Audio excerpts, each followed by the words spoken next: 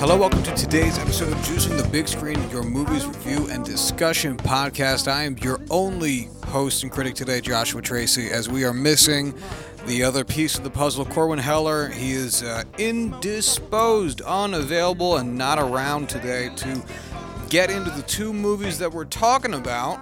And we wanted to make sure we were consistent. We want to make sure we get this show out at the time that it usually does, and we want to make sure that we're doing so in our accordance to our schedule to get us ready, prepped, and set for the Oscars later this fucking month. Can you believe it, folks? So, let's get into it. We're going to be talking about the 2021 film The White Tiger, and then the 2020 release News of the World. So since, again, I am riding solo, I do have some thoughts from Corwin that I'll share. He's got a crazy work life, so he managed to text me a very brief summary of his opinions on the film, so I'll give you those, but they're very, very short. All right, so let's start with The White Tiger. So, this film came out in 2021. It was written and directed by Raman Bahrani. It was based on the book by Aravind Adiga. It stars Adarsh Gaurav, Rajkumar Rao, and Priyanka Chopra.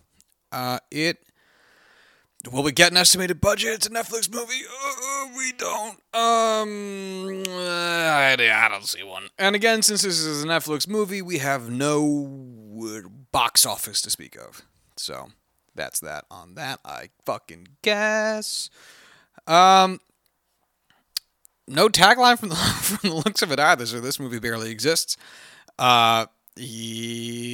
Okay. Cool. Anyway, we're talking about this movie because it has 4 Oscar nominations.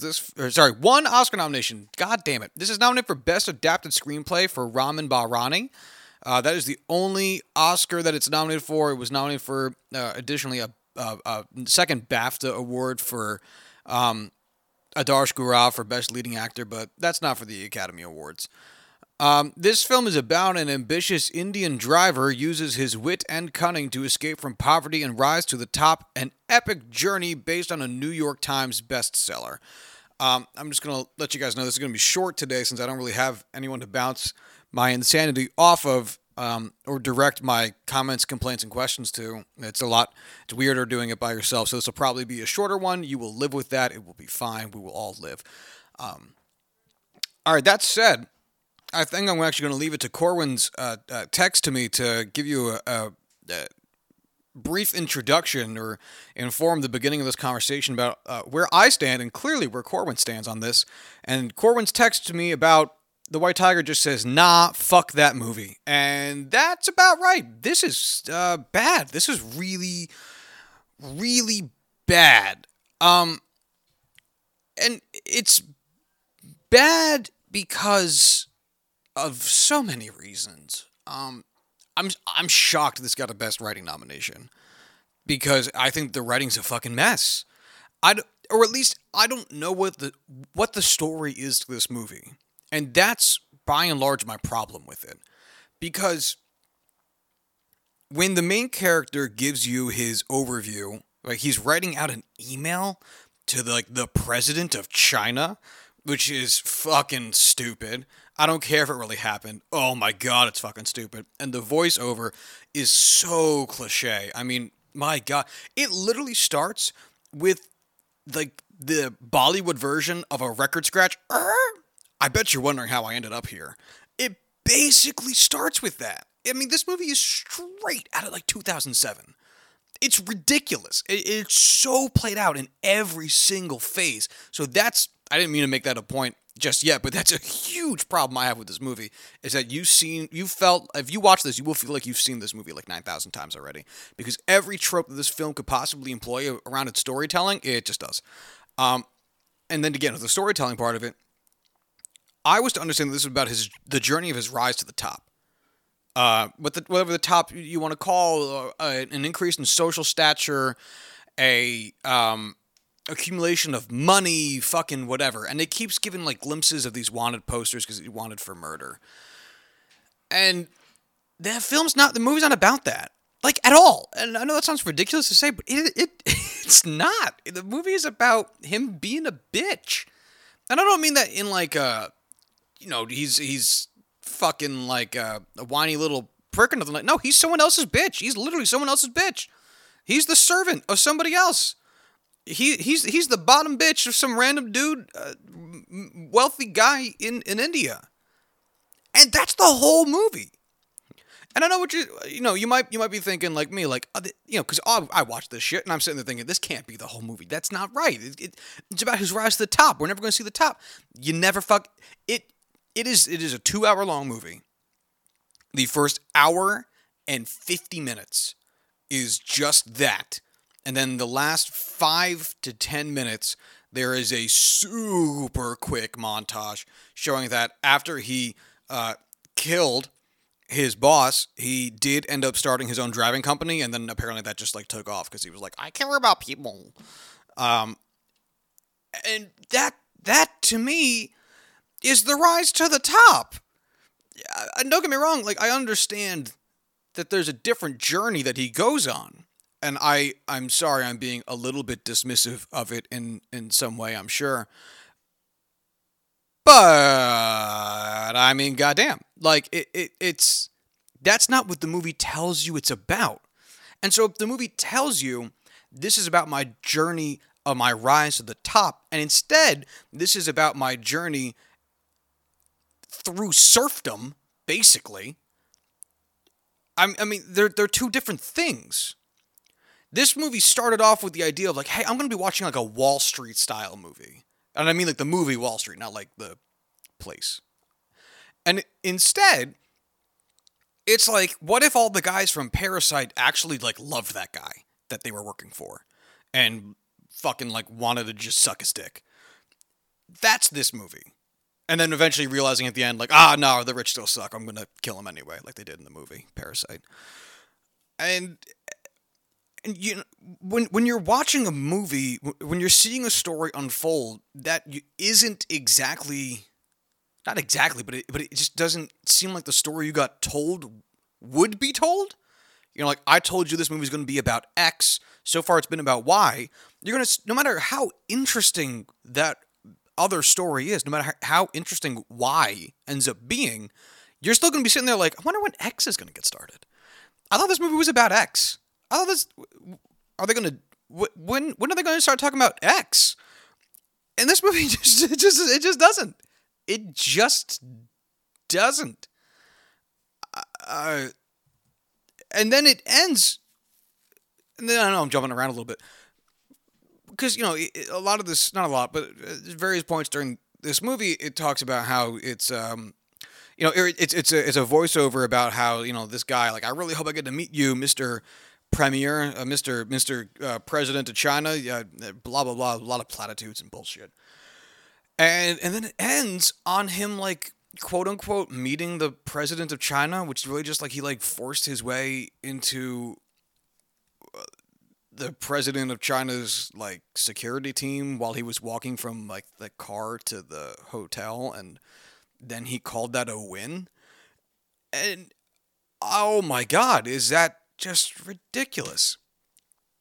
Now, this movie has a bunch of great points in it, and a lot of interesting conversations in it. And, you know, the way that wealth can buy your freedom. Obviously, in India, and we are used to seeing these stories told about America, it is significantly to a significantly greater extent in India because of the remnants of the caste system still prevailing through society there. Which, you know, as if you live in America, you know how hard it is to rid your society of systemic problems from years past. But it doesn't really care about those points at all. At least it doesn't seem to in the movie. I mean, because, like, this guy, what's his character's name? Hold on, I have to get his character's name. Balram. Right? Is that the right actor?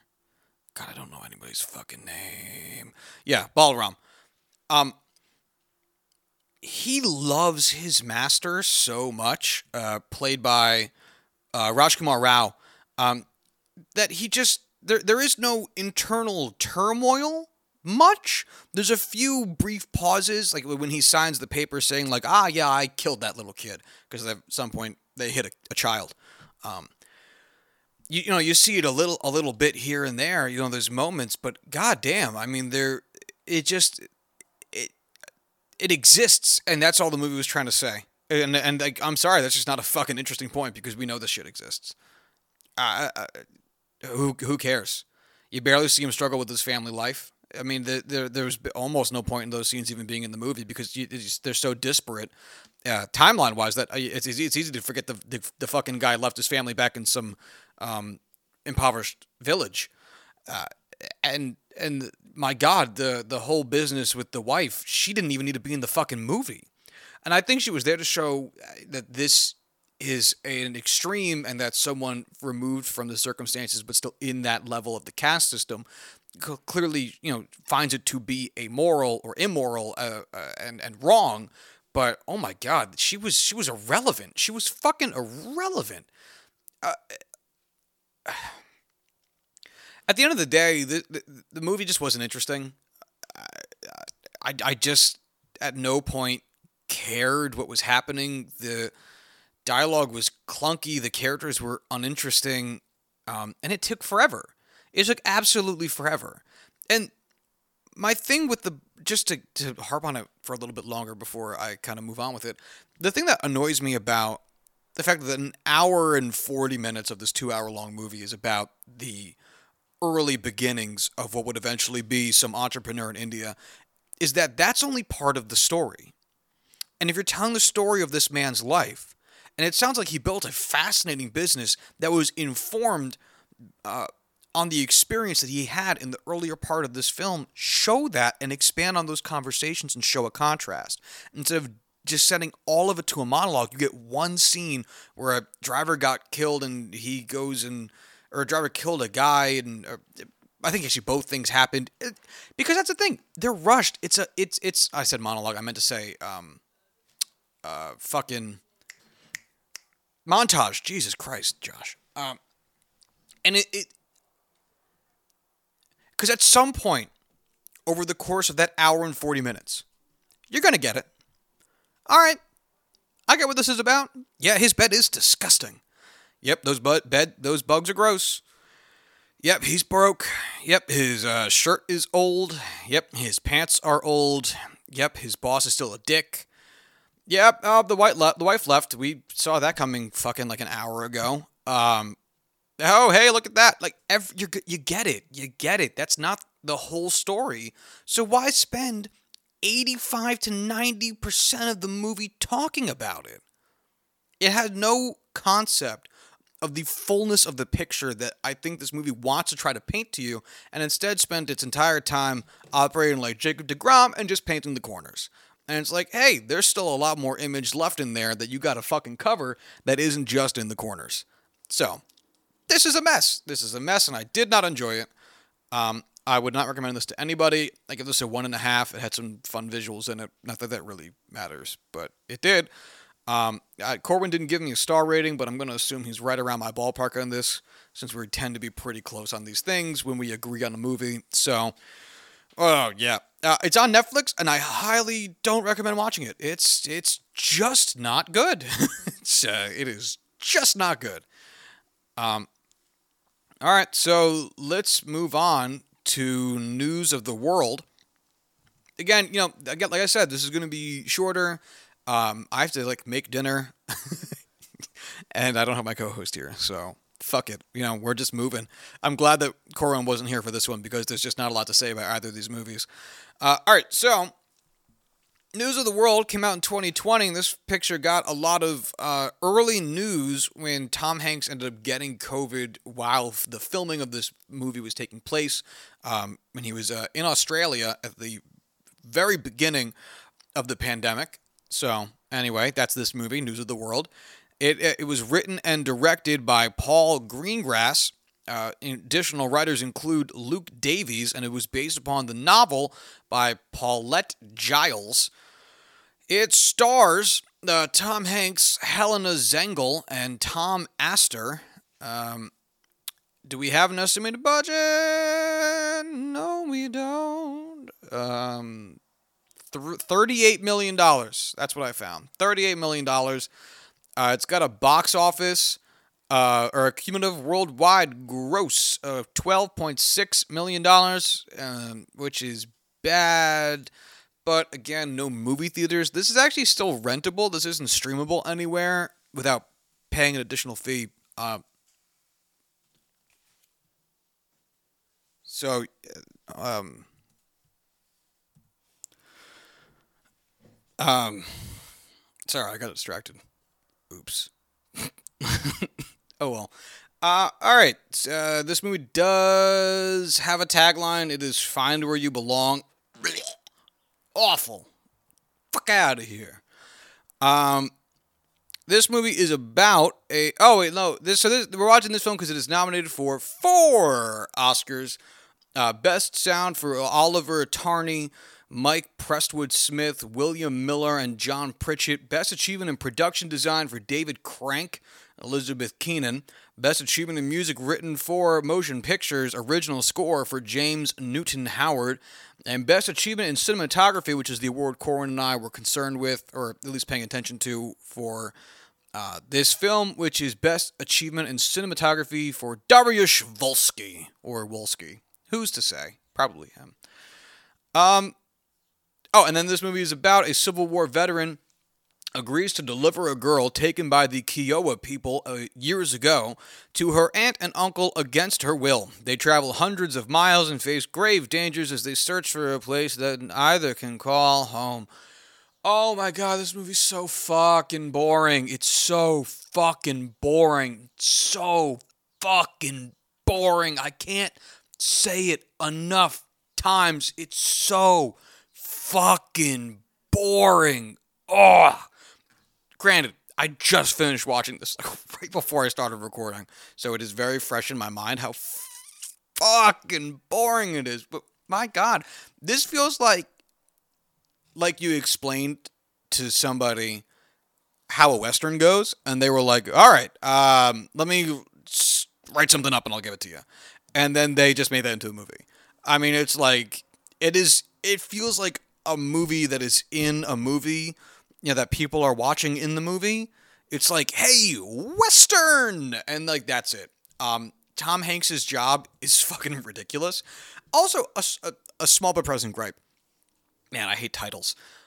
Why is this movie called News of the World? It has nothing, I get it. Tom Hanks' job is to go town to town and read the news of the world. That has nothing to do with this movie. There's nothing to do with this movie. All that is a vehicle for the reason why he's going from town to town. That's fucking it. And that's not a good enough reason. God damn it. It's a shit title for a shit reason that doesn't mean anything. Anyway, fuck, it's so stupid. This is like if you took all of the fun and intrigue and emotion out of True Grit. That's this movie. It feels so much like it's trying to do True Grit, and it's not. Also, this story is stupid, and I don't respect it. The basic idea is that here's this white girl Tom Hanks finds at the site of a lynching, which, that never comes up again. Tom Hanks, who is in this movie a Civil War veteran of the South. So Tom Hanks for this movie fought for the side of slavery, since he is a Texan. I guess his accent was bad. It seemed to come and go, or at least maybe I was looking for it, but it doesn't matter. It was weird. And he finds this blonde girl who's just like there. Why?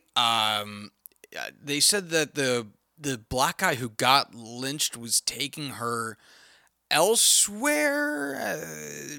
It's loose reason, doesn't matter really at the end of the day. And Tom Hanks brings this girl to this spot, this federal station, some town, and they're like, oh, well, you can leave her here for 2 months while we figure out how to contact her family and then get them down here, because that's a long process. It is 18 something. Or you could just go to that town your fucking self and not involve us. And Tom Hanks is like, shit. 2 months, that's so long. And then he takes the girl himself. She doesn't speak English. She speaks Kiowan or Kiowan, however you pronounce the native tribe that had picked her up. And it's really like a buddy cop movie after that, as it's like, I don't speak your language and you don't speak my language, but we got to get ourselves to San Antone. It's awful. It's so fucking stupid. It's Tom Hanks just saying words to a woman, like a 13-year-old girl or 11-year-old girl who like doesn't understand it and also hates him. And it's like a mild coming of age story for her, or a reintegration story for her, into society that should be. And Tom Hanks just like coming to terms with his wife's death, I guess. It's just boring. It's so boring. Look, Tom Hanks, I think, is fine in this. The girl, I gotta admit, I didn't give a shit. She did fine. My complaint more so is that, God damn it, I don't care about the white blonde girl getting saved by the white man in the South in the 1800s. That just doesn't feel like a story that needs telling, just because we have so many of them like that. She does assist Tom Hanks in some key moments, so it's not just, hey, look at me, I'm Tom Hanks, I'm the white guy saving the day. But at the same time, like, again, True Grit does that already. And there are other Western films that do that already.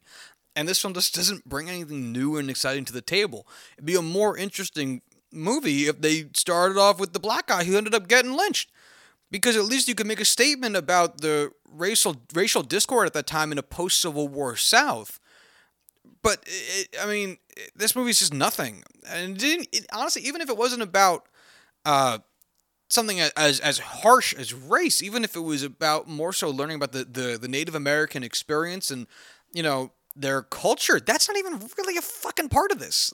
There's some brief mentions of some rituals and things to be noticed within the girl's behavior and appearance that have some Native aspects to it. But, like, that's fucking it. I mean... This movie is white as snow, and it doesn't try to be anything else. And when it comes to Westerns, that's all they are. You got to bring something else to the table. Westerns are one of the oldest types of films. We have so many Westerns, going back literally almost 100 years. And that's my problem with seeing something so white and whitewashed as this, is I'm not saying, like, down with Whitey, although, down with Whitey. My problem with it really is, like, it's an oversaturated conversation within the genre, and it's tough to do that continuously without introducing different elements or storylines or topics or concepts that are going to contribute in some additional type of way, because how many times can you see some version of the same guy doing the same thing over and over and over again? And that's why, I've said on this podcast a few times, that's why it's stuff like telling a white person's story from a white person's perspective gets tiring. It's not so much about like obviously we need more black voices, we need more Asian voices, we need all types of voices in film because it's important to have representation. It's also important for storytelling because telling the same story 9,000 times is fucking boring. As a consumer, it is more interesting for me to see stories told from different perspectives because it means I'm not going to be having that same experience necessarily from the perspective that I usually view these films from. That is value. That is entertaining. Imagine every single Marvel movie told from the perspective of Iron Man. No matter how much you love Iron Man, it's going to get old. And that's this with this movie. It's just not an interesting plot. It's not an interesting story. None of these characters are remotely interesting. It's a romp. I'll give it that, but man, it's just not a movie you're ever gonna need to watch. Corwin's take on it was, I really like Tom Hanks and the girl. Their connection felt genuine and visually really looked great. Felt about what I expected. To Corwin's point, yeah, the visuals in this are wonderful. Definitely deserve the nomination it got. Usually a lot of these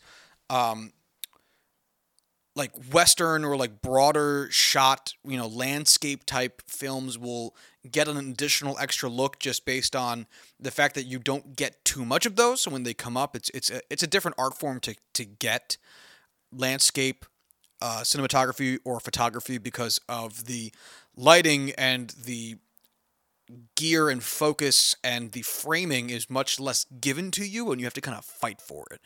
In addition to just finding things that are appealing and gripping, but not so distracting that they're going to become focused within the context of the outdoors. It's challenging.